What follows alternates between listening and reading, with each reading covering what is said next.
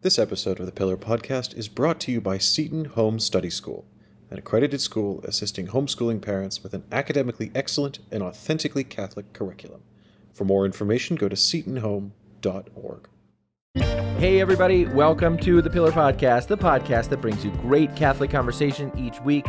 I'm your host and Pillar Editor-in-Chief, J.D. Flynn. I'm joined by my podcasting partner and Pillar co-founder, Ed Condon, who made a face just a moment ago that suggests that he thinks I am speaking too loudly. It's not that you took me by surprise. You kind of came in punch. hot like the Kool-Aid man there.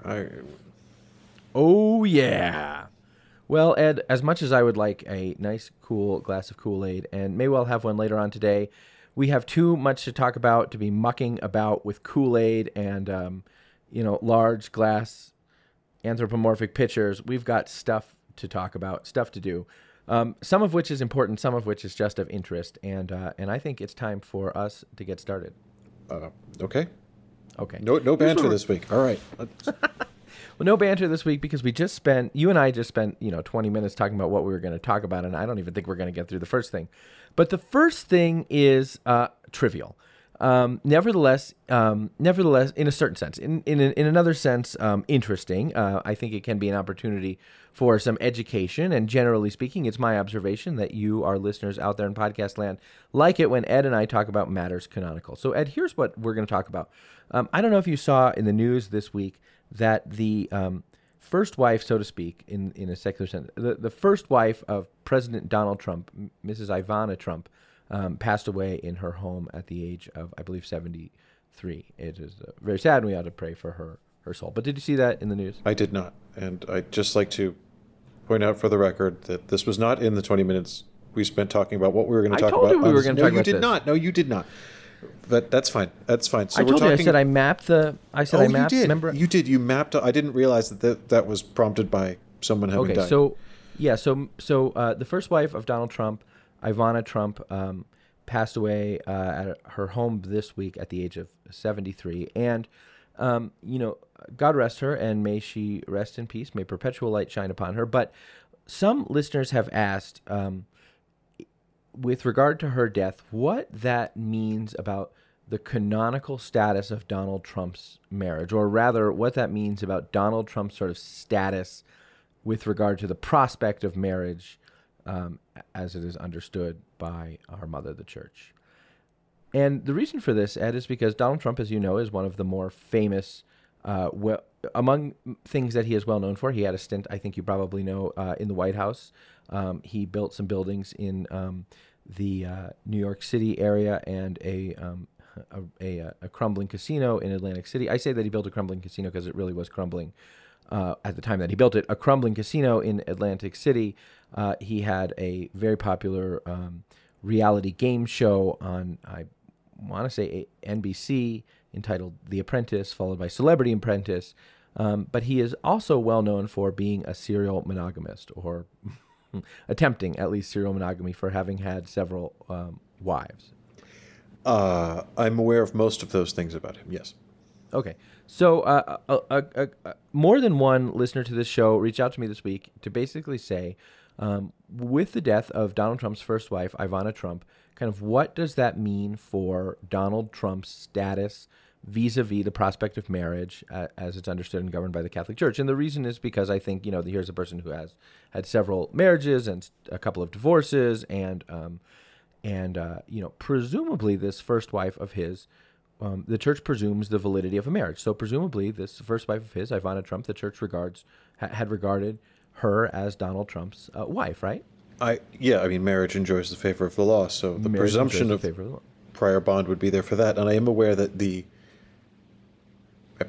I'm assuming still the current putative Mrs. Trump is a Catholic. Yes, from the perspective of the church, I think his concubine. His concubine. So concubine is the canonical term.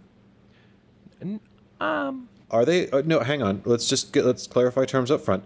If we are talking about the presumption in favor of another union, and he is living in a stable union in more exoria with this new person, that's concubinage. That's what the church calls concubinage, is it not? Yeah, it is. Yes, it is. Although juridically, sometimes such persons are also referred to as consorts, just for the sake of being, nice. At any rate, I mapped out the marriages of Donald Trump so that we could talk through them and see kind of where we think Donald Trump lands canonically in terms of marriage, or where he might land canonically in terms of marriage.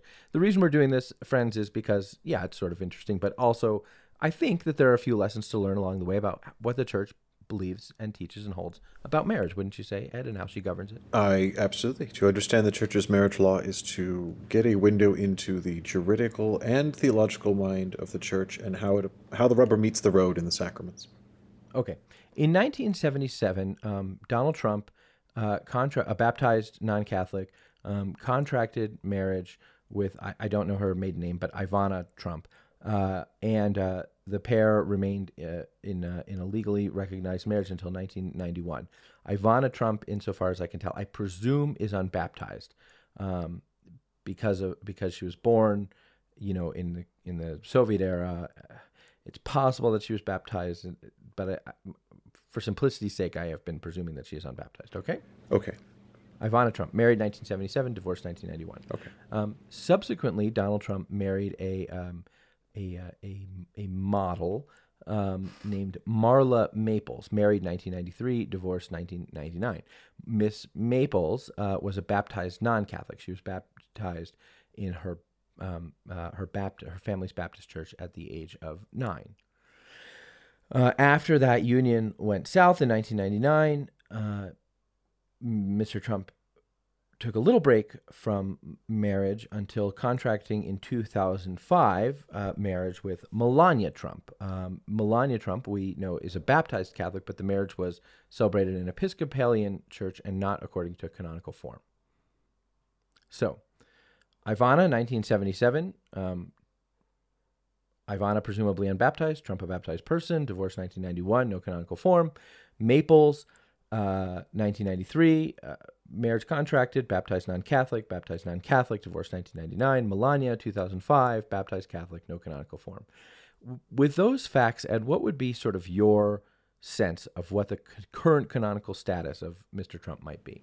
Okay, so you mentioned canonical form as it applies to the first union, and I would say no one was bound to canonical form. That's what I was about to say, as you said. Yeah, two unbaptized. Two baptized, you said one baptized non-Catholic, one we're assuming presumably unbaptized. And you mentioned no canonical form. Saying that, I was going to say that's a red herring because canonical form only is merely ecclesiastical law that only applies to baptized Catholics of the. That's right. Baptized Catholics are required to be married according to canonical form, the church's form for marriage, for validity. If a baptized Catholic wants to be validly married to anyone, to another baptized Catholic, to a baptized non-Catholic, to an unbaptized person, they must observe canonical form unless they have a dispensation from it. But for baptized non-Catholics or unbaptized people, that rule of the church does not apply, correct? Correct. So, I mean, you have presumed validity for the first union because the church always presumes the validity of the marriage. Marriage enjoys the favor of the law. So the church would presume the validity of the marriage between Trump and Ivana. Correct. Donald and Ivana, right? Correct.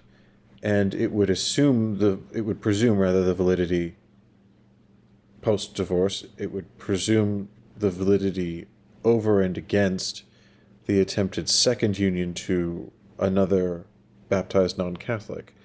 Although in that case, not that I think for a second Mr. Trump would have attempted such a thing, but it is possible for the church to look into the possibility of a privilege in favor of the faith if there are some circumstances in which a Catholic is in a non-sacramental union or a Christian indeed, is in a non-sacramental union that is what you might call a natural law marriage to a non-baptized person. It's true that Mr. Trump, a baptized non-Catholic, could have petitioned for a dissolution of the first marriage in favor of the faith, to go from being married to an unbaptized person to a baptized person. Assuming you can satisfy the necessary criteria that the faith and the practice of the faith was the proximate cause of the naufragium of the first union, which I don't know the details, but I'm going to go out on a limb and say that the divorce of Mr. and Mrs. Trump in 92, you said, or 93, was 91. Probably not to do with Mr. Trump's practice of the Christian religion. I suspect not. I'm guessing that.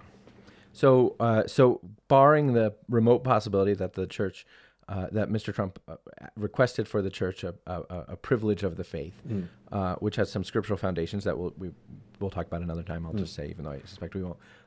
The church would presume the validity of the first marriage, the marriage to Ivana, even after Mr. Trump attempted marriage with Miss Maples in 1993. Correct. Therefore, the church would presume that the marriage with Miss Maples was invalid. Correct. Then they divorced in 1999, and he marries a Catholic, leaving everything else aside. He marries a Catholic without the observance of canonical form. Which so is that one is self-invalidating. leaving everything else aside, to say nothing of the other things. To say nothing of the other things, the fact that he married a baptized Catholic absent canonical form or a dispensation from it, and we know he didn't have a dispensation from canonical form because the church doesn't dispense from canonical form for the contraction of a putatively invalid union, given that Mr. Trump was impeded by prior bond. So if the church presumed the validity of the first marriage, then all along the church, if for some reason Mr. Trump had found himself in an ecclesiastical tribunal, all along the church would have been presuming the validity of that first marriage to Ivana Trump, correct? Correct. So it would have presumed the invalidity of of his marriage to Miss Maples, and then the invalidity of his marriage to Melania Trump is self-evident. Yes. Correct? Okay. So with Ivana Trump's death, what would that mean? What would be the status of Donald Trump? Well, so it's... you're okay. I used to be really good at this. He would be free to marry. He would be, right? well, no, for sure he would be free to marry. I mean, you do sometimes, when I was doing tribunal work, which I used to do a lot of before you hired me to get into this Catholic journalism game all those years ago. Yeah, we don't do tribunal stuff anymore. That used to be my bread and butter. I'd churn out 10 to 15 tribunal opinions a week. Decisions or arguments or briefs or whatever. Yeah. Yeah. Mm-hmm. And you do sometimes get this sort of, Russian doll history for people who come before the tribunal. Yeah, sure. They've had, 3 previous attempted unions or whatever, and you have to investigate and rule on each one in turn. That's kind of what we're doing here. It is kind of what we're doing here. He would be free to marry following the death of his first spouse with whom he had a presumably valid union. So the church would declare the second union to be invalid by virtue of that prior presumably valid bond. And the fact that Ivana Trump is dead means that the church can do so freely because there's no risk that she would challenge the validity of that marriage, that she Correct. wishing to contract marriage with a Catholic or something like that. Correct. Something else you wish to say about that?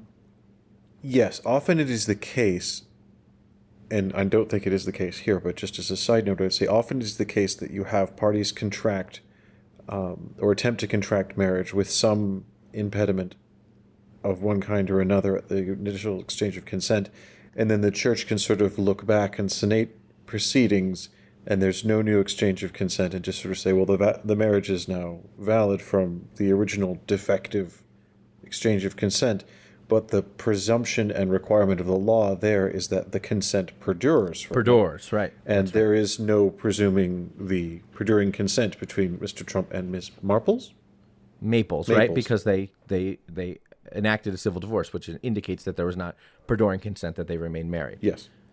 So the church could. So what might happen if these 3 marriages were the 3 marriages or attempted marriages, were the attempted marriages in question? The church would declare the second marriage to be invalid because of the prior bond of the first. Yes. The first marriage is obviously dissolved by the death of Ivana Trump. Yes. And the third marriage is self-evidently invalid due to the lack of canonical form. Well, and also the prior bond existent at the time of the attempted contract. Yeah, but canonical, there doesn't even have to be a declaration of any kind. Why? Right. Because the lack of form, right? It is prima facie invalid. Right. So the first one is presumed valid but dissolved by death. The second one can be declared to be invalid by virtue of the prior bond. The third one is on its face invalid because of the lack of form, to say nothing of the other things, which would put Mr. Trump in the status of being, from the perspective of the church, free to marry. Correct? A bachelor, yes. Right. He is that a Donald Trump show? I have no idea, but it just seemed like it was worth the gamble to play that card. It's just it was a pure shot from the hip there. He might contract marriage with Mrs. Trump, Melania Trump, his wife and the mother of his son, or being free to marry, he might contract marriage with someone else. Yes. I would love to see a series of The Bachelor with Donald Trump as the Bachelor. Okay, stay on task because there's more. No, but that would be amazing because that would just be a human zoo. I would love to see that. You know my affinity for car crash, annulment, true crime, yeah. reality shows, and that would be that show, amazing. Love Is Blind, which is really just a recipe for disaster. Okay, so stay on track here. So let's just summarize. The first marriage can be presumed to be valid. The second one can be declared to be invalid by virtue of the prior bond. And the third one is self-evidently invalid. Mr. Trump could be determined to be free to marry, and He could contract marriage with Mrs. Trump or anyone else, right? Correct. Correct. Okay. Here's where it gets interesting. Ivana Trump had a prior bond. Oh, come on. In 1971, Ivana Trump contracted marriage in Prague with a man named Alfred Winkelmeyer. Alfred Winkelmeyer was an Austrian citizen, and Ivana Trump was very open about the fact eventually that she contracted marriage with Alfred Winkelmeyer for the purpose of obtaining Austrian citizenship. They divorced in 1972. Now, as I say, Ivana Trump was very open about the fact that she contracted marriage for the sake of obtaining Austrian citizenship. What do we call that in canon law? We call that simulation. Total simulation, right? She contracted the marriage for the purpose of some external end, right? She was very clear that she herself called it a sham marriage. She said the only reason she did it was to obtain Austrian citizenship. You're playing fast and loose with the criteria there. It is only true if you actually foundationally internally withhold the consent to the rest of marriage. You can get married for the wrong reasons.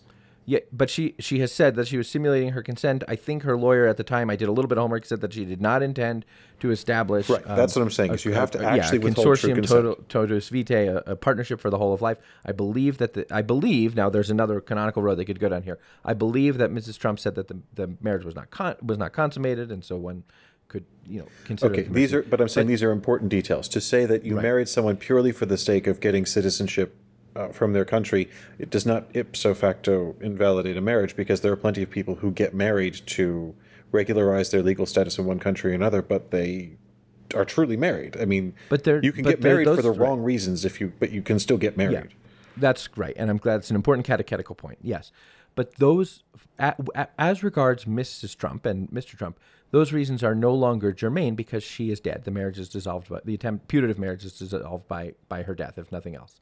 Okay, so I have a question about... Hold on, there's a lot more happening here. Well, no, but I want to jump in and see if I can preempt with some of the details. So, sure. Surname? Winkelmeyer. Herr Winkelmeyer. Do we know anything of his biography? Well, this is what's very, very interesting. Please tell me he's a Catholic, because then things get really interesting. This is what's very, very interesting.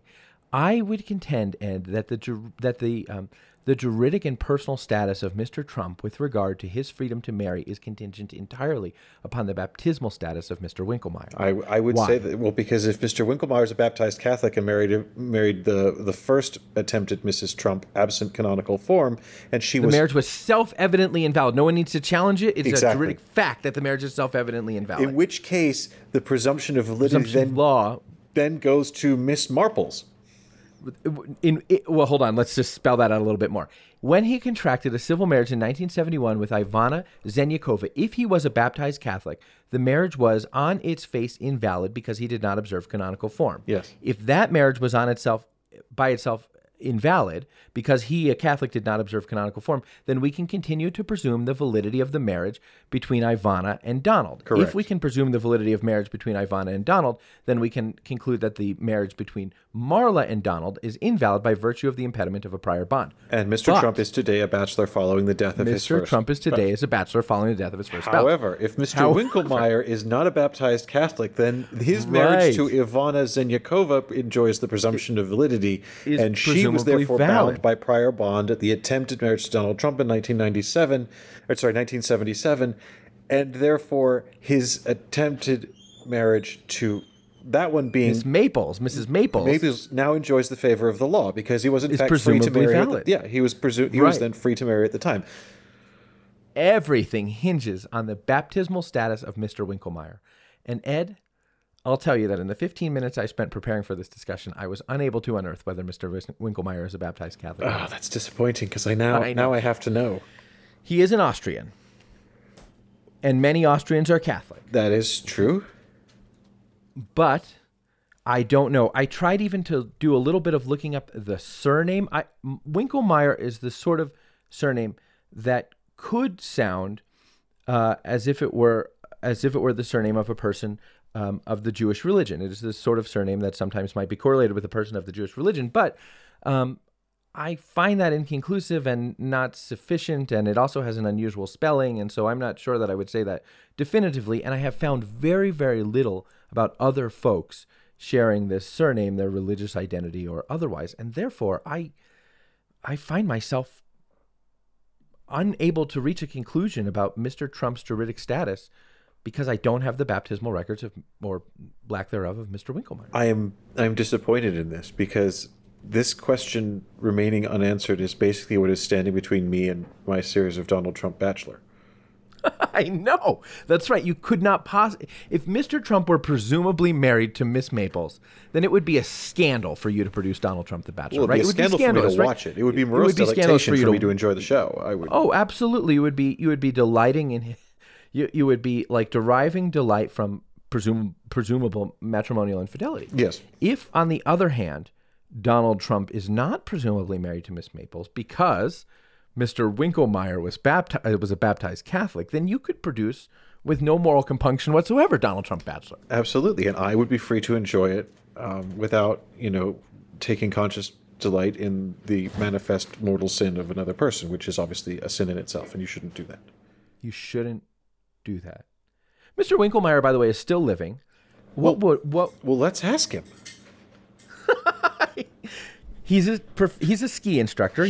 Wait, I'm sorry. He's a living ski instructor, and he got married in 1971. How old is this dude? I do not know if he has retired from ski instructing. He must be 100. He is. Well, Miss Trump, who also got married in 1971, was only 73. She married early. She married him when she was in her early 20s. Right? They married in their early 20s for the purpose of obtaining for her Austrian citizenship. I think it may be worth trying to reach Alfred Winkelmeyer to find out whether or not he is a Baptist. I'm a little offended you haven't already done this, JD. I mean, are you a journalist or not? At the time that they divorced, he was living in Los Angeles and she was living in Canada, and she obtained a sort of absentee divorce. He didn't respond to the summons or show up to the. She sued him for divorce in Canada, despite their having been married in Austria. Well, they were married actually in Prague. Ah. They were married in Prague, where she had a nationality that no longer exists. She's Czechoslovakian. Right. Now we could prove the same thing if we could figure out what her baptismal status was.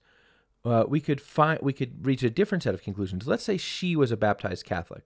Well, then her marriage to Mr. Winkelmeyer would have been invalid by virtue of a lack of canonical form. Unless he himself marriage, is also Catholic, and they married in a civil ceremony. I do know that they married in a civil ceremony. May I? They married in the early 70s behind the Iron Curtain. No, yes, yeah. I'm pretty sure there's a blanket dispensation in effect. Oh, it is. So you think that because it might have been impossible for Catholics in the early 70s in Czechoslovakia to marry according to canonical form, that there might have been some sort of dispensation from form for them? I believe there was. That's something we'd have to look into as well. Although if she were a baptized Catholic, okay, let's say she were a baptized Catholic. Catholic. The existence of such a dispensation from canonical form as a standing matter could render this entire question of whether or not either or both of them were baptized Catholic completely moot. Well, if she was... No, here's why it's still interesting whether or not she was because baptized disparity Catholic. of cult. If she... Let's say they were both baptized Catholics. If she were a baptized Catholic, then even if her marriage to Mr. Winkelmeyer was for some reason invalid, her marriage to Mr. Trump would have been also invalid by virtue of the fact that they failed to observe canonical form in these United States in the late 1970s, right? So well beyond the prospect of any sort of dispensation, right? In the marriage here in these United States, if her marriage to Donald Trump was invalid... We were slow to bringing in canonical form in this country, as it happens, as a point of history, but yes, it was canonical form had been promulgated throughout the United States by the 70s. If her marriage to Donald Trump was invalid by virtue of the fact that she failed to observe canonical form, then again, Donald Trump would be presumably married to Marla Maples, and you would not be able to produce your show. So his baptismal status is relevant, but hers is as well. This is fascinating. Now, here's what's interesting about the baptismal status of Mrs. Melania Trump. Do you know anything about her baptismal status? Only that she is a Catholic. I remember reading that somewhere. Melania Trump is a Catholic. She is Slovenian by ethnicity and possibly citizenship, although I think she's a naturalized American citizen. I don't know if she had to give up her Slovenian citizenship in order to obtain American citizenship, but she is Slovenian. She was born in 1970. And Melania Trump is a Catholic because her parents were Catholic and intended for her to be Catholic, but Melania Trump was baptized by her father in secret. Oh, because in Slovenia in 1970, one was not free to present one's children for baptism. well, there you go. In as much as I can tell. I read one article saying that, and, again, this is in as much as I can tell. But Slovenia was not a nation state in 1970, was it? Right. Where was she living? Oh, she was living in the nation of Yugoslavia, Aha, where religious freedom was restricted. very much so. But the Vatican had a very successful diplomatic policy called Ostpolitik. It was engaging within Yugoslavia at the time, and that really bore some serious fruit. So, if we want to discover whether Mr. Trump is an unmarried person, we need to inquire as to the baptismal status of Mr. Winkelmeyer, and, in as much as we're able, into the baptismal status of the first Mrs. Trump. And also the existence or not of a blanket dispensation from canonical form for the Right. country of the then country of Czechoslovakia during the 1970s. Right. I think it may, I'm going to get 3,000 words into this next week, aren't I? I'm probably going to get on a plane tonight. You know what? See what I can find in the diocesan archives. Good for you. So I have to figure out his birthplace in Austria. So if I can find his birthplace in Austria, I could go to I'd have to go to his baptismal parish. Now, his baptismal parish is not supposed to hand over the records to just anyone, but I'm very charming. You are, and if you bring your canon lawyer badge to prove you're not a Mormon, you'll be Right, fine. it's right. That's true. That's right. Well, let's see what we can dig up here. And of course, may the first Mrs. Trump rest in eternal beatitude and peace. I like how you continue to refer to her as the first Mrs. Trump when there is, of course... Oh, no, I suppose there's at least a chance there is a second now, Mrs. Trump. Although, no, you keep saying the first Mrs. Trump. There's only one Mrs. Trump. There's only one Mrs. Trump. The question is who she is. Yes. And on that, we'll be right back after this word from our sponsor. And if you can believe it, summertime is just about halfway over, almost halfway over at least, and summer vacation for kids is just about halfway over, and that means that it is time for families all across the country to start thinking about the fall, to start thinking about their own family's choices for school. That is right. And one possible choice that those families might choose to make, especially if they are homeschooling their children, is to use an accredited distance homeschooling curriculum, such as that provided by Seton Home Study School. Yeah. There are a lot of families who I hear from who say they're interested in homeschool. They think that homeschooling might be right for their family, but they feel intimidated about the curriculum, uncertain about how to implement it, uncertain about how to make the best choices, how to choose the best textbooks. Seton Home Study School aims to take those questions out of the homeschooling decision by providing all of the things that a family needs to provide a comprehensive Catholic education at home. That's right. It's not just a distance Catholic school. Seton's a publisher of its own Catholic textbooks, and some bricks and mortar Catholic schools have started to recognize the value of these textbooks for subjects other than just religion and are bringing them in there. And one of the things that Seton is especially proud of having done is that it incorporates lessons in the faith throughout the curriculum. So it's not just a question of studying religion in religion class, but you use the lives of the saints and other examples to ensure that, the teaching of the faith permeates all subjects, whether it's mathematics or handwriting, or science, or whatever else. So if you wonder whether Seton Home Study School might be right for your family or for your parishioners, check it out at setonhome.org. Setonhome.org, the website of Seton Home Study School, an accredited school assisting homeschooling parents with an academically excellent and authentically Catholic curriculum. For more information, go to setonhome.org. And we're back, Ed, to the Pillar Podcast, the podcast that brings you great Catholic conversation each week. We had a very important, I think, critically important discussion in the first half of this show, and now we're going to talk about some other things that are happening in the world and in the life of the church. I suppose we have to, but I'll be honest with you, I thoroughly enjoyed that conversation. I wasn't expecting it, and I really liked it. Great little excursus. It was an interesting conversation. I'll be curious to hear, if you are a listener and you have some connection, say, to Mr. Winkelmeyer and his baptismal records, I'd be grateful to hear from you if you are an Austrian. Let's say you're an Austrian bishop who could very easily make a check into these baptismal records on my behalf, and you wanted to do that. I'm just saying I would be grateful. And Cardinal Schönborn, I'll leave your name out of it. I don't imagine that you're keen to advertise that you are a listener to the Pillar, but if you get us these baptismal records, we'll know that you are. Ed? Hi. Next next week, actually, I think Saturday, is the first anniversary, or the anniversary, if you will, is the anniversary of the Motu Proprio Traditiones Custodes, a motu proprio, a policy enacted of the initiative of the Holy Father, the Bishop of Rome, Pope Francis, which aimed to regulate the celebration of the Holy Sacrifice of the Mass according to the liturgical books that preceded the Second Vatican Council, what once we called the extraordinary form of the Mass. And the regulation of Traditionis Custodes was to effectively rescind many of the permissions that Benedict XVI had given for the celebration of the extraordinary form of the Mass by priests in parishes, according to the needs of their judgment of the needs of their people and according to their capacity to do so. That was a decision that Benedict made in a motu proprio called Summorum Pontificum. Oh, thank you, Summorum Pontificum, and many of the decisions of Summorum Pontificum were rescinded in Traditionis Custodes, which said that the extraordinary form of the Mass. Sorry, I was going to say not just many of the decisions. Summorum Pontificum was expressly abrogated. Was formally abrogated, right?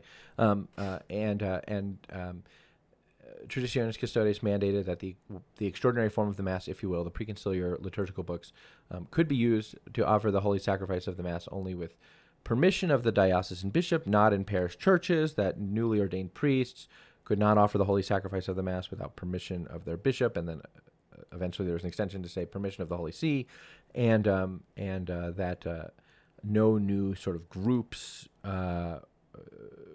who had interest in the extraordinary form of the Mass could receive permission to have it offered on their behalf. So that came out a year ago. We were in Rome, actually. We were in Rome for something else. We'll talk about that next week. But we were in Rome for other business, and this document came out where we were sitting on the porch of my favorite hotel, which is where we like to stay in Rome. Traditionis Custodes came out, and we worked on it. But what's happened, Edward, since? Well, what's happened since then is we had an initial sort of flush of dioceses saying that they would be looking at how to implement this in the life of their local churches. Then we had last November, I think it was, something that I guess kind of purported to be an instruction from what was then called the Congregation for Divine Worship and the Discipline of the Sacraments, now the Dicastery for Divine Worship. But it wasn't actually in law or in fact an instruction. Technically speaking, it was sort of a series of responses to questions, real and in some cases, I would imagine, rhetorical, that had been asked of... Or rhetorically asked. Yes, or rhetorically asked of or by the congregation about the implementation of Traditionis Custodes, which they sought to answer in a way that left very little room for doubt about how the dicastery wanted to see Traditionis Custodes brought in. It was signed by the congregation's prefect, Archbishop Arthur Roach. It does not enjoy the sort of papal imprimatur of, full Petrine authority. This is not a papal act. But it is meant to give a sense of what the congregation expects. And what did that text say the congregation expects, Ed? It said the congregation expects basically for the bishops not to allow the celebration of the extraordinary form in virtually any cases, and certainly no new cases, without referring to them first. That this was the major explanation of the dicastery's thinking, which was what I consider to be, and I still consider to be, the greatest, most interesting, and perhaps most overlooked reality of Traditionis Custodes, which isn't actually liturgical, it's ecclesiological. That it represented a attempted radical centralization of the liturgical life of the Latin Church, in saying that diocesan bishops basically didn't actually have the fullness of the munus docendi and regendi, or in fact the fullness of the sacramental munus in their diocese with regards to use of this form of the liturgy. That they needed to refer to Rome, they needed to get explicit permission. They didn't have ultimate discretion over what was done on parish property in their diocese, or the recognition of different groups, or the suitability of priests, all of these things. And it's been pretty quiet since then, wouldn't you say? It has been. There has not been, a year ago when we talked about this, the discussion was, how will bishops implement it? What will bishops sort of do with Traditionis Custodes? What will the policies be in their own diocese. There has been a relative paucity of implementation in a certain sense. Um, it's hard to get exact data about this, but there are some websites that sort of say that they track the sort of implementation plans, because Traditionis Custodes effectively, and the norms that came, or the statements that came subsequently from the Dicastery for Divine Worship and the Discipline of the Sacraments, require a kind of implementation at the local level for the bishop to sort of actualize or normalize this in his own diocese. So it's hard to get exact numbers about how many dioceses have done so, but there are some websites that sort of record dioceses that have published or promulgated sort of implementation plans. And 93 out of the 176 U.S. dioceses developed, introduced sort of a policy. So that's like a little more than half. The UK, in the UK, I think 28 dioceses have policies, or at least have track policies. How many dioceses are in the UK? Do you know off the top of your head? What do you mean by the UK? Do you mean the Bishops' Conference of Wales or the Bishops' Conference of Scotland? Or are you folding Ireland in there as well? I think we mean Scotland and England and Wales. Right, but I was asking that question to try and bamboozle you to cover for the fact that I have no idea of the answer. Oh, okay, fair enough. So 28 dioceses in the UK have developed implementation plans, 16 in France, 15 in Brazil, 13 with Poland. So there's a way in which one could say, okay, well, that's like 10% altogether. That's like 10% or less than 10% of the world's dioceses that have publicly developed or announced some kind of implementation plan of Traditionis Custodes, that there is this, sort of universal policy, and only 10% of the dioceses, or fewer than that, have any kind of plan. On the other hand, the extraordinary form of the Mass, or the celebration of the extraordinary form of the Mass, was not itself sort of universally distributed. And the countries which have a heavier concentration of implementation plans are also, insofar as we can tell, the countries which had a heavier concentration of use and practice of the extraordinary form. So one would expect, of course, that those would be the places where there would be some sort of mechanism of implementation. In a diocese where the extraordinary form has never been a thing, or there's never been interest, or it's not, sort of on the bishop's radar or whatever, what would the implementation plan say? Hey, okie dokie. It's only in dioceses where you had the extraordinary form of the Mass and things like that that you would have any kind of implementation in the first place. Yes. But nevertheless, I mean, it is a very low number. Do you think? I mean, again, from my perspective, so half of U.S. dioceses. Yeah. I suspect that I suspect that probably only half of U.S. dioceses, or something like that, had the extraordinary form of the Mass available before the promulgation of Traditionis Custodes. All right, but that does not map up with the dioceses that have announced some sort of public plan.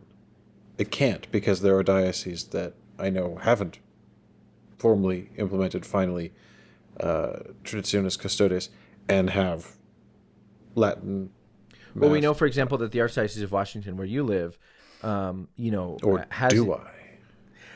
We know, for example, that the Archdiocese of Washington, where you are believed to be in residence, has parishes which offer the extraordinary form of the Mass, and has not yet promulgated an implementation plan. I'm not sure that the Archdiocese of Los Angeles, which has the extraordinary form of the Mass, has implemented a Traditionis Custodes. Has the Archdiocese of Denver? Where I live? Yes. Has. Okay. November 1, 2021. Just pulled it up. Official decree implementing Traditionis Custodes.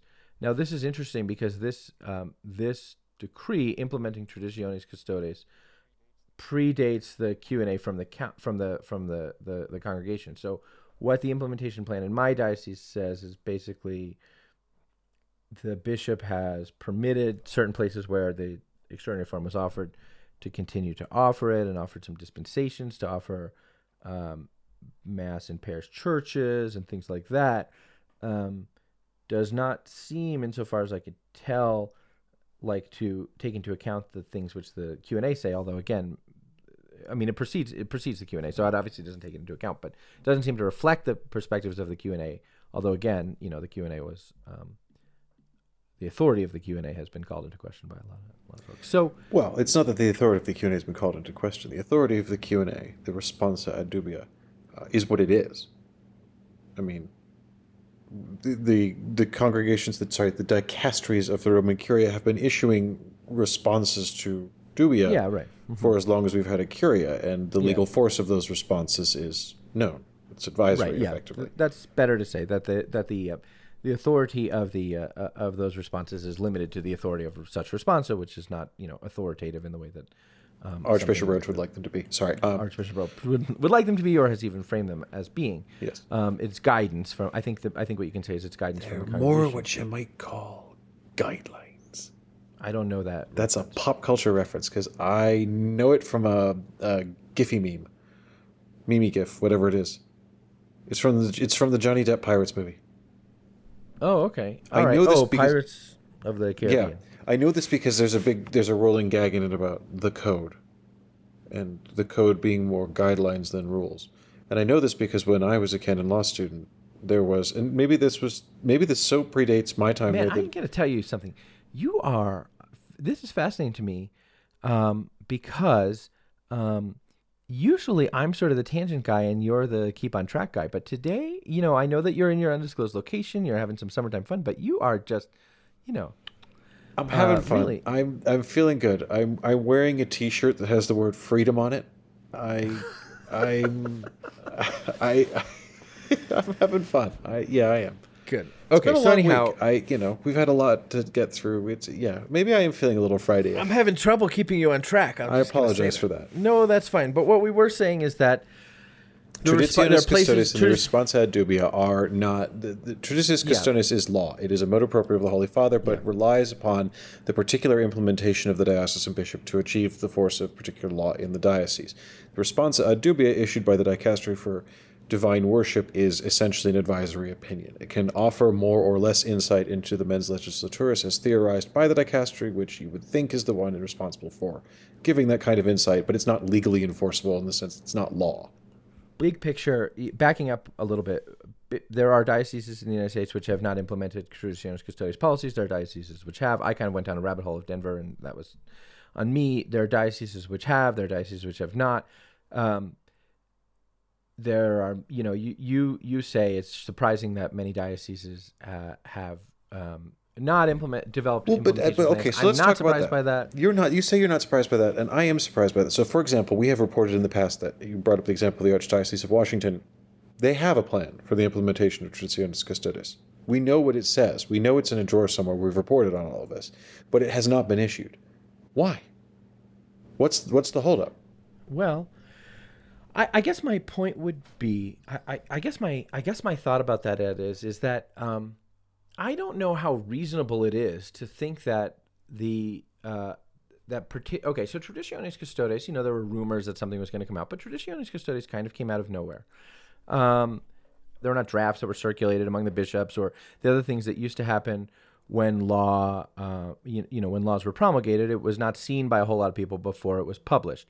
There was no leak or anything like that. Or consultation process. Consultation process. And so most bishops were, not sure what to expect if they even thought anything was coming.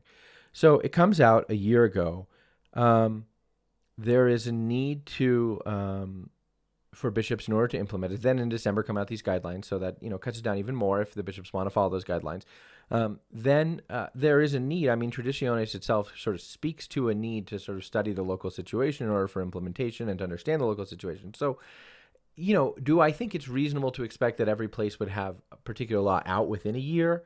No. Do I think it's possible that the Archdiocese of Washington might promulgate its implementation policy on the anniversary, which is, I think, on Saturday? Yeah, that's possible. If it is, I told my wife that I wouldn't work this Saturday, so we're going to have to deal with that on Monday.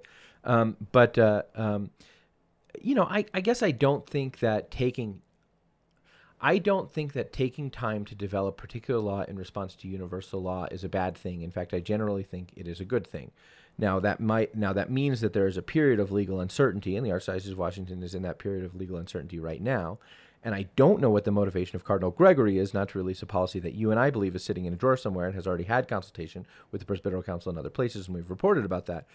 I don't know why it's still sitting in a drawer, but in principle, I don't think it's a bad thing for particular law to have, for universal law to have a moment to breathe before its particular applications are promulgated. Well, I don't disagree with that, and it's a lovely idea in principle, and I totally support it. I would appreciate it if in the church we had a little bit more thoughtful reflection and consultation and development in the production of universal law these days.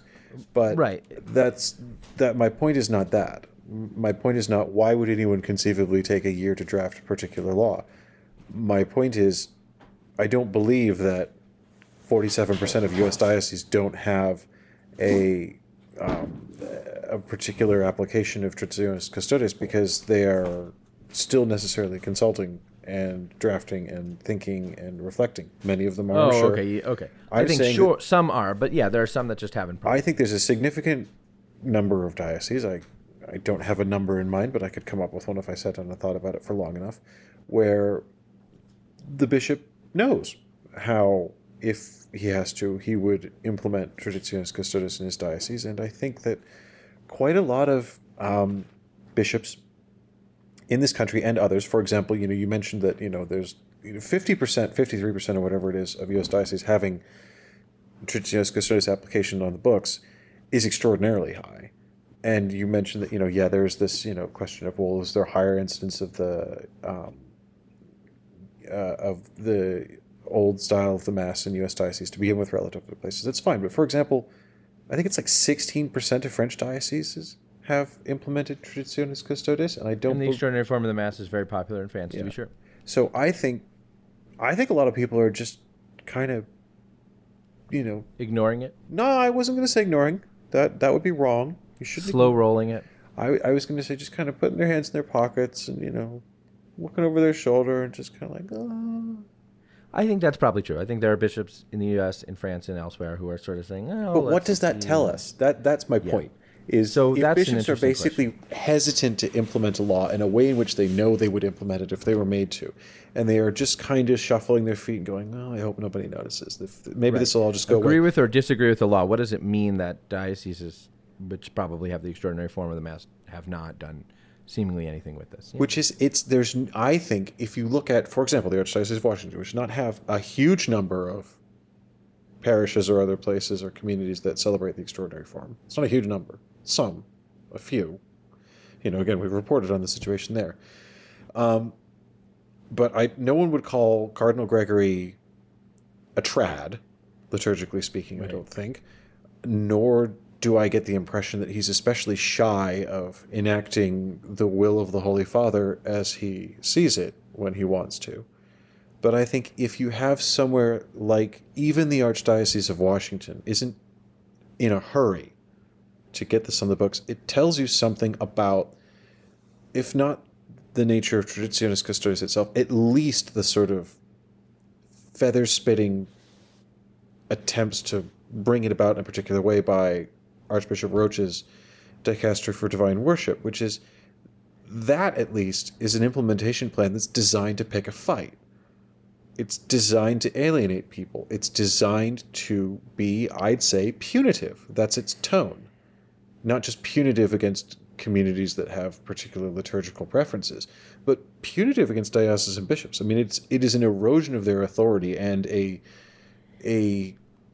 One thing we've said before is that it puts bishops, Traditionis Custodes, because it requires a localized implementation, puts bishops in the position of effectively having to be the bad guys with those members of their presbyterate who want to celebrate the extraordinary form and those members of their diocese. But at the same time, it subverts the bishop's authority. This is the thing. It makes them be the heavy, and at the same time, it takes their authority away. It subverts the ecclesiology of Vatican II and says that... with regard to their ability to make judgments about these kinds of things. Now, I think it would be different if I don't know. Would you say that it subverts the ecclesiology of Vatican II if the Holy Father had simply said, we don't celebrate Mass according to the preconciliar books, period? I think that is a universal law. I think what you're upset about is that there is this notion that the Traditionis Custodes says bishops should regulate the liturgy in their dioceses, and that includes regulating this thing which is still permitted, but permitted only under limited circumstances, and then a kind of resting of the authority of bishops to kind of make the decisions about that permission from them and centralizing it in the congregation. Yeah. Is that right? Absolutely. That to me is the real problem. And again, this is much more explicit in Roach's rules than in Traditionis Custodes itself, although it's present in both. is this idea that the bishop does not, as the Second Vatican Council taught, have the fullness of authority to regulate all matters pertaining to divine worship in his diocese. That if the Pope got up tomorrow and said, you know what, we're only going to have one liturgy in the Latin Church, and it's going to be this one, and everybody is going to do the red and say the black, and this is all there is. There's no deviation, there's no exceptions. It's a universal law. I mean, you might question the prudence of such a thing, but from a legal perspective, I don't see a necessary problem with that. But what's been done with Traditionis Custodes, I think, is ecclesiologically very problematic. It goes against Vatican II. It is a subversion of the authority and the apostolic role of the diocesan bishop, which the Second Vatican Council was all about recovering. See, I definitely hear that. I think it has to be. I think we have to sort of lay out and more clearly identify the emphasis in the First Vatican Council of the primacy of the Roman Pontiff and the universality of the Roman Pontiff's authority of governance, with the emphasis in the Second Vatican Council and Christus Dominus and Lumen Gentium of the sort of dignity and role of the diocesan bishop. And until that happens, maybe I said this before, but until that happens, what I feel like is take the sort of your political position out of it and just, whether you think X is a good idea or a bad idea, or X is a lefty idea or a righty idea, and just look at the sort of swing. Until that happens, I think what we have seen in church governance over the last, I would say probably 40 years, is just a swing back and forth, or a push-pull, a sort of a tug of war, if you will, between Vatican policies which emphasize the authority of the diocesan bishop and Vatican policies which centralize things in the authority of the Roman Pontiff. And in some cases, there were, let's take penal law, right? In some cases, there was an initial effort to sort of localize policy, to say the diocesan bishop is the lawmaker, the diocesan bishop exercises real governance, he's not a branch manager, the diocesan bishop should exercise governance over his church, and the bishop didn't do it.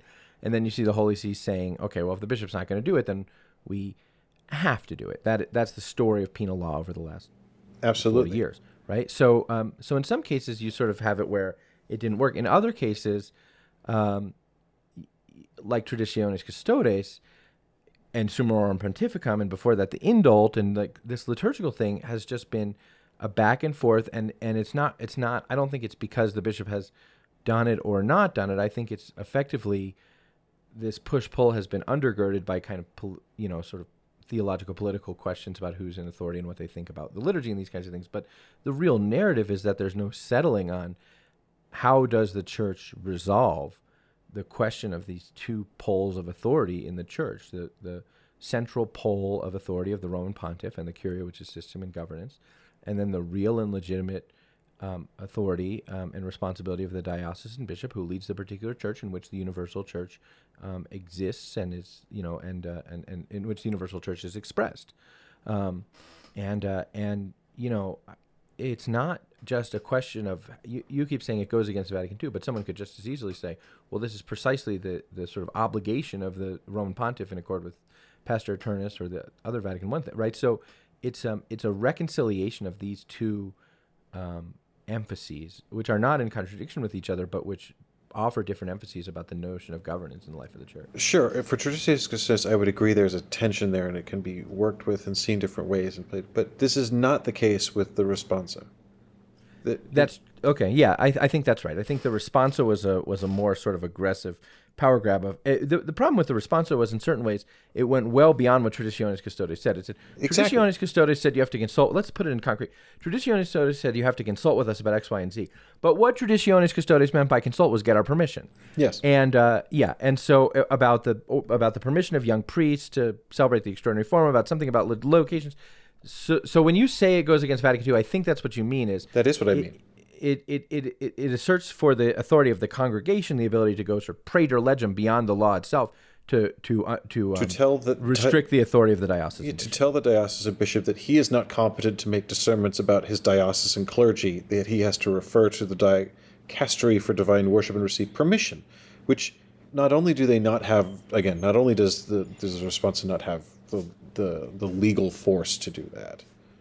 I mean, that's just concretely not what the document does at a legal level, despite, again, what it purports to do. But again, the ecclesiology of it is just, it's very troubling. It places not the Petrine office over the office of the diocesan bishop as head of the particular bureaucratic office. It places the administration. It places the administrative function over the munus regendi of the diocesan bishop and the munus. Yeah, an analogy would be, an administrative rule, not a sort of a congressional act, not a congressional act sort of restricting in some way the prerogative of states or something like that, or constitutional amendment restricting the prerogative of states, but an administrative decision of some sort of sub-cabinet official in the executive branch pronouncing some rule which dramatically restricted the authority of state governors. It would be like, well, wait a minute, I don't think that's how the system works. And that, I think, is the real challenge here is I don't think that's how the system works. The kind of assertion of an authority which goes beyond the law, the back and forth about what the law is or not is here, if it is true that there has been a reluctance to implement the thing or an indifference to sort of implementing the thing, all of those things come together to suggest an indifference to the rule of law in the church, and the church is a society, and society, as John Paul says in the promulgation of the 83 Code, the law aids in the flourishing of grace and the charisms in the life of the church because it gives us a justly ordered society. And there are lots of issues. There are a number of issues at the contemporary moment in the life of the church where there's a lot of ambiguity about what the law is or who should be making the law. I think there's more ambiguity about that than there has been for a little while, about what the law is or who's empowered to make certain decisions, or why dicasteries interpret phrases, different dicasteries interpret the same phrase to mean different things, or these kinds of things. And all of that, I think, contributes to a sense for those who sort of pay attention to the administration of the life of the church, that there is a diminishment of the rule of law. Now, on things like the alienation of property, it's still pretty clear that, you have to follow the law with regard to ordinary and extraordinary administration. Do diocesan tribunals function according to the rule of law with regard to the sacraments that you and I outlined so well in the Marla Maples game? But on a lot of things that pertain to sort of the relationship of governance between bishops and the Holy See, there's ambiguity about what the law is or how it's implemented. Think about Vos Estis Lex Mundi, where there, were great degrees of sort of promise of how procedures would work, and now procedures don't work that way. Or the implementation or the promulgation of Come una madre amorevole. Amorevole. No, say it with an accent. Say it like you mean it. No, they never correct my pronunciation at the. That's why I like it so much. Yeah, we're gonna have to bleep that out again. The introduction of a court which says it's designed, a Vatican court which says it's designed to address a specific thing, and then doesn't ever get used to address that specific thing when that specific thing exists in the life of the church. On the one hand, at this moment, you have areas of the church where the rule of law is being applied concretely in ways that it has not been in quite some time. And by that I mean the Vatican finance trial. The Vatican finance trial is a great indication of intention on the part of the Holy Father to ensure that the rule of law is followed with regard to financial administration in the apparatus of the Roman Curia. So on the one hand, you have that. On the other hand, you have bishops like this Puerto Rican bishop saying, I was removed without not only notification of why I was removed, but also without the sort of formal and procedural steps that the law says I get before I'm going to be removed. Like I just got sort of tossed out without any of the things which the law says I have a right to have. And so you have this unbalanced thing where in some areas the law is being applied rather concretely, and in some areas not, or delay. So, the implementation of Traditionis Custodes, or the unresolved question of Brebeuf Jesuit High School in Indianapolis. So places where the law is being implemented well, places where the law is seemingly just sort of ignored without clarity about why, or where there's a sort of power grab on the part of the bureaucratic apparatus of the Holy See, and then places where there seems to be a delay in the application of the law. And that all of that points, it's a mixed bag. I mean, I do think it's a mixed bag, but Traditionis fits into it. I don't know that I agree with what I see is the sort of unifying thread in all of this, I think, is that the rule of law in the church comes down to the assertion of authority. And sometimes the authority is asserted, sometimes it's not. Sometimes there's a tussle over who gets to assert the authority and over whom. But you talk about the problem of the rule of law, and I would agree, but I would say that, the real death of justice is the reduction of the rule of law to the simple imposition of authority and the power to impose. And that's a real problem, because that's where you get, as you were just pointing out, asymmetrical examples of how bishops are treated with regard to the provision of the law, or not treated with any regard to the law. It's how you get asymmetry in, you mentioned the Vatican financial trial, sure, but again, we've got 10 people on trial facing a 500-page indictment file, but I can think off the top of my head of like 3 or 4 glaring instances, and I would say what a U.S. Diocesan Reviewer would call a credible and substantiated accusation, which hasn't been charged with regard to maladministration of financial effects in the Holy See, appearing to clearly contradict the laws passed by Pope Francis. That we have this asymmetry of application of the law, and that all comes back to, well, what is the law for? Do we understand the law as a fundamental good of justice, and like you said, the skeleton of a coherent society, or do we just understand the exercise of authority and its capricious exercise on occasion, or at least its apparently arbitrary exercise? And that's kind of what I think is the mystery behind the hesitation in bringing Traditionis Custodes into particular law in many dioceses. Is I wonder, is this an adoption of this same understanding of the rule of law? Say, well, the law is what you choose to enforce, so I'm just not going to look at this one, and that's how things are done now, apparently. And if so, that's not a sign of a healthy society. And I mean, in other cases, perhaps it's something else. Perhaps it's, sensitivity to, well, maybe this might change. Maybe this is an open question. Maybe we do want to do more consultation. I'm not suggesting it's all one thing anywhere. But I do think you're right that this points to an unhealthy legal culture, which we've developed in the church, which is unusual because we've had way more legislation in the last 10 years than we have in the previous 20. Yeah, yes. Legislation works in a context in the context of a sort of functional legal system, and I guess my point is there are ways in which the church's legal system is functional, and ways in which it's newly functional, and ways in which it's in need of, I think, attention. Yes. Well, that's a dour note. Want to go back to talking about let's talk about Donald Trump Bachelor as a TV pilot.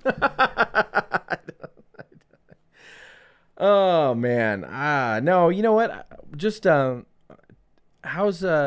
me something, Ed. Tell me something great, man. I don't want to end on that note. The child learned to crawl. That's great. I mean, as sort of a road, a marker on the road of human development. Yes, it is great. Great. It's complicated my daily life no end. Yeah, I'm sure. I'll tell you something cool that happened this week that we're not able to cover, or I was planning to cover it, and then I had to go to a funeral in my family. But I'll tell you something cool that happened this week.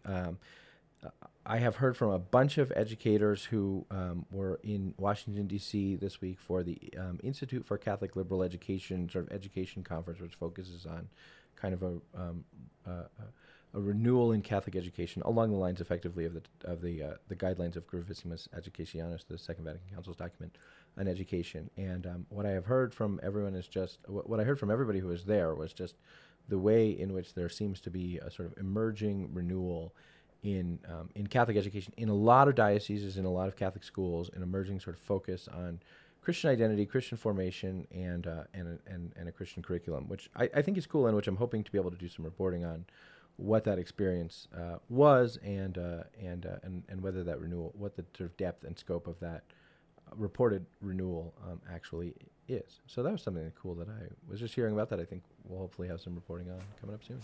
That is good and cool, as you say. With that said, if if homeschooling seems like it might be the thing that is right for your family, this episode of the Pillar Podcast was brought to you by Seton Home Study School. Check out Seton Home Study School, an accredited Catholic school with probably the largest in the country, with thousands of registered students, and emphasis on Catholic holistic education. Check out the website setonhome.org to decide whether Seton Home Study School might be right for your family. The Pillar Podcast is a production of Pillar Media and NJD Production. I'm your host and Pillar Editor-in-Chief, J.D. Flynn, joined by my podcasting partner and the executive producer of Donald Trump Bachelor, Ed Condon. Our executive producer is Kate Oliveira. Can't remember if I said that. We'll be back next week.